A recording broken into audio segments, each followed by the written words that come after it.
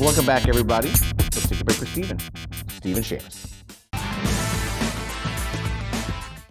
So what's in your background, by the way? What's the Army Navy? Are you in a comic shop? I am in my comic shop. If you could see, there's the Doom Patrol in the background. I am at Everyone Comics and Books in Long Island City, Queens, and yeah, hanging out today. So if you're in Got it. town 2 weeks ago, I'm here. Got it. Got it. Yeah, All right. Cool. Cool. It's in Queens. You know what? Send me the address. Maybe yeah. I'll pop in there. Long Island Okay. City, it's very quick, All right. very easy. So what do we got? What do we got today, Alex? Yep, jumping back onto some of the She-Hulk bandwagon, and then some interesting oddball stuff. We're going to talk a little Leapfrog. Funny enough, I actually read the op. The store might be closed, but you forgot about the guard frog.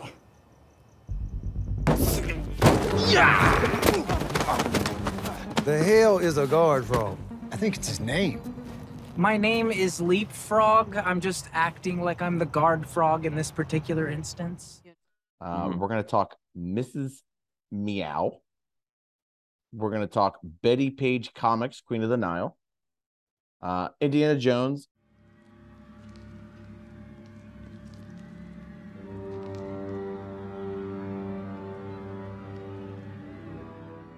And Planet Comics. Yeah, just an eclectic mix today. I have to get past Leapfrog. Yeah. And Miss Meow. We're not going to be able to discuss all the variants because some of the stuff were pledges and they're just not really for sale. So we're going to pick out a couple of the bigger issues. But it's an interesting Kickstarter campaign that the books are really selling for a lot of money right now. Yeah. All right, Alex. So what are we starting with? Let's talk a little Leapfrog. Yeah. So obviously on the She-Hulk. Again, Brandon Staley. Eugene is the Leapfrog from the TV show. Mm-hmm. So there's a 1967 version. There's a 1980 version. The 1980 version is the one that's on the show, but sometimes people don't differentiate. So the 67 one is still bumping up a little bit. But talk a little bit about the Leapfrog. It was kind of like a funny storyline with Daredevil. Yeah. So Leapfrog is essentially a guy who found a suit and essentially just became a villain. The original one was actually was harder to catch in the beginning, but now he's just essentially a joke. And he does become a hero in the Marvel universe. Kind of sideways hero, like he's a bad guy, he's a thief, and then he starts helping people out. But he's just a comedic character all the way around. Got it. Okay, so Daredevil number 25, which is the Vincent Petilio Leapfrog, is from February of 1967. Daredevil 25, there's only two 9.8s, 22 9.6s, 43 9.4s, and then it goes down from there. And a 9.0 recently sold for $330. I would not look at this one, even though that one's increasing. That's not the Leapfrog that's on the TV show. The one that's on the TV show is Eugene. Right. That's Marvel Team Up number 121 from September of 82. That was a popular title back in the 80s. Yeah. There are 40 9.8s. There are 16 9.6s, and there are 5 9.4s. Those books have doubled since the show aired. 9.8s are about $550. 9.6s are about $200. Human Torch, Speed Demon appearance are in the book. First appearance of the Frogman, which is same thing as Leapfrog. Right. Barry Allen and Iris West cover. J.M.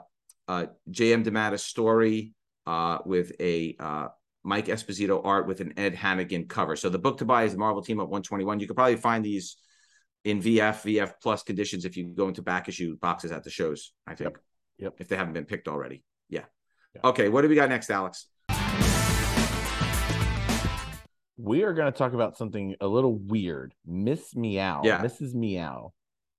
Yeah, it was a Kickstarter campaign. Talk about this Kickstarter campaign. They got some really good artists to do these covers. Yeah, they got, Jamie Tyndall. There's a bunch of people doing these covers, a bunch of people, Ali Garza, Ryan Kincaid, people that if you go to a lot of cons, they're at a lot of cons and they're very popular and they do a lot of work. Kickstarter with books nowadays are getting, Jimmy Palmiotti, Amanda Connor with their pop one is garnering, and a lot of Matt Kent books are now Kickstarter. So these things are not going away, and especially if they're Kickstarter exclusives, if you don't get in on it, it's all secondary market. There is no leftovers at a shop. There's no the people, the company's going to have them at a convention. They're printed specifically for the Kickstarter. And this is like, Yes.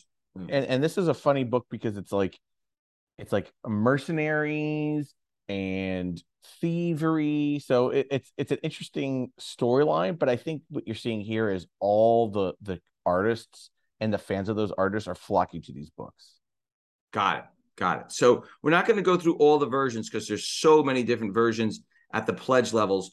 The ones that we're really going to talk about are the more expensive books right now that I wanted to talk about in particular are the Carla Cone books. Carla Cone is an incredible lifelike artist. When she paints, there's a realism to her characters, and her fan base is very, very rabid. Yes. So the two in particular that are selling for crazy money is there's a Carla Cone 1 in 50 variant cover D.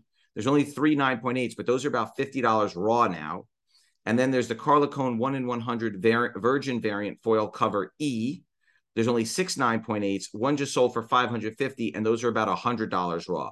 But this title, I agree with you, seems to be taking off. But yes, it might be artist specific into, hey, I like Allie Garza, or I like Dawn McTeague, right. Or I like Ryan Kincaid or Jimmy Tyndall, right? Like they got some really, really good artists to do some of the work on this book. So again, on the Miss Meow books, I'd look for the Carla Cone books, but certainly some of the other higher pledge books that you had to spend $100+ on. I mean, if you could find those books, I would pick them up. Yeah, definitely. Sooner than later. Yeah. All right, cool. Alex's pick of the week. What do you got for us today, Alex?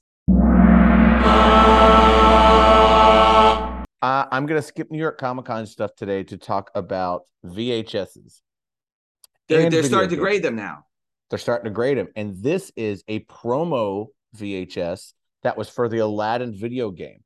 So where'd you get that? I got it at a yard sale for not a lot of money. It's worth about $30. I paid that's it? A quarter of it. I think it's only because people don't know that they exist. So if you're a VHS grader and collector, these things were only sent out to a certain amount of like super fans for Capcom, and it was gameplay. It was someone talking about it. You know, it's a promo VHS. So mostly, I would assume people didn't keep these; they just chucked them in the trash or got rid of them, or threw them with the rest of it, because it's a 15-minute VHS. Like that's a lot. That's a lot of space for something small. I just think they're very cool. I think they're very rare, and I don't think the gaming industry knows too much about them yet. And I don't think the VHS collectors definitely don't know anything about them. So very interesting. This one's Disney, cool. Disney, Capcom, Super Nintendo. You're hitting all cylinders here. Got it. All right, cool. What do we got next, Alex? Jumping into Bettie Page comics. Yeah, we talked a little bit about Olivia last week, and her stuff is moving. Yes, very big. We talked about her a couple of weeks ago. So talk a little bit. Is it just Olivia? Or what's going on here? Well, you're getting, especially these Queens of the Niles. I mean, there's Bettie Page fans. There's people that buy Bettie Page stuff, and those people will pretty much. There's not a lot of it, so it's easy to complete your collection. And these are Dave Stevens covers. Dave Stevens is a huge influence. You talk to any comic artists these days, and they'll say, "Oh, I love Dave Stevens, a Rocketeer, big." Dave Stevens didn't put out a lot of stuff. He's not like a Jack Kirby or even people from that era. Like he didn't do that much stuff, and then all of a sudden he passed away very young. So you don't have a big breadth of work for Dave Stevens as you would for anybody else of that time. Bob Layton. I mean, Bob Layton, it has so much stuff comparatively. And, Rocketeer became a movie. Disney bought the rights, did a Rocketeer movie, huge. The main female character is based off Bettie Page. And this is him drawing Bettie Page comics. I mean, you can't get any better than this. Right. Yeah. These books are flying, Alex. Yeah. So Bettie Page, I was shocked. Bettie Page, Queen of the Nile, #1, Dark Horse Comics, December of 1999. 28 9.8. It's about a $425 book now. Issue #2 came out in February of 2000. There's 28 9.8s of that one too. That one's a $200 book now. #3 came out in April of 2000. There's only 19 9.8s, and that's almost $500 now. Oh, geez. So I think you could find these books at shows. Like I don't know that people have caught on yet to these books. So this is definitely a bargain there. All right, what do we got next, Alex? Indiana Jones. You can't beat Indiana Jones. Yep. Right. There's not much that we need to say on Indiana Jones. Yes. There's a new film coming out, obviously. We've talked about all the nostalgia plays from the 1980s. I think just this fits right into that. You're going to see Harrison Ford one last time, right? So I think this just fits into the nostalgia play. They did print a lot of copies of this book, though. They did print a lot of copies, but I think the price is very cheap for what you're very cheap. Yeah. Right. Knowing that there's another movie coming out, there's going to be renewed interest, all the nostalgia 80s stuff. We've seen it on all the other books that we talk about all the time. Yeah. The Further Adventures of Indiana Jones, #1, January of 1983. John Byrne story, Terry Austin cover, 262 9.8s. It's only $150 book, Alex. It's not expensive. It's not expensive. I think that's an easy pickup and hold, because 262 9.8s for a 40-year-old comic it's not that much. No. The printing was, by the way, at least 100,000 copies, I think. Oh, yeah. That was a big book. Yeah. All right. Now we're closing with Dave Stevens again. So maybe there is a pattern here, Alex. I think so. All right. What and Bruce Jones, by the way. So, okay. So go ahead. Talk about the next book. Planet Comics. Yeah. We're going to, another thing that this was a continuation from the Golden Age Planet Comics. Dark Horse got the rights, or Blackthorn got the rights to start new stories. Planet Comics was like a space age comic book, pulpy book. And again, this is like Dave Stevens. Again, the amount of covers he did in interiors is not much. And we could talk about like the Johnny Quest comics, which aren't really worth anything except for the 2 Dave Stevens covers. And this is just another one. And early Bruce Jones as well. Yeah, Bruce Jones, right? I was shocked when I saw that. Yeah. So, Alex, you're going to be shocked by this. Planet Comics #1, April of 1988 from Blackthorn. There are 55 9.8s. The last one sold for $750. Jeez, that's crazy. These are low print runs. Crazy, right? Yeah. Yeah. I wonder if you could find these books. These books, again, Indiana Jones, like mentally it rings a bell. With the cover, you see the cover, like, I've seen that. Yep. I don't mentally remember Planet Comics from 1988. Right. Like, I don't remember seeing them. I don't remember stocking them on the shelves. I don't remember buying them in the stores or them. And maybe that's part of the charm of it. But yeah, you can't find the book, Alex. That publisher is known for the 3D comics, not for the Planet Comics and stuff. And again, early Dave Stevens, Rocketeer wasn't huge at that time, and it wasn't been bought by Disney and so forth and so on. So yeah, very hard to find stuff. Yeah, I hear you. All right. Well, thank you again for joining us on another episode.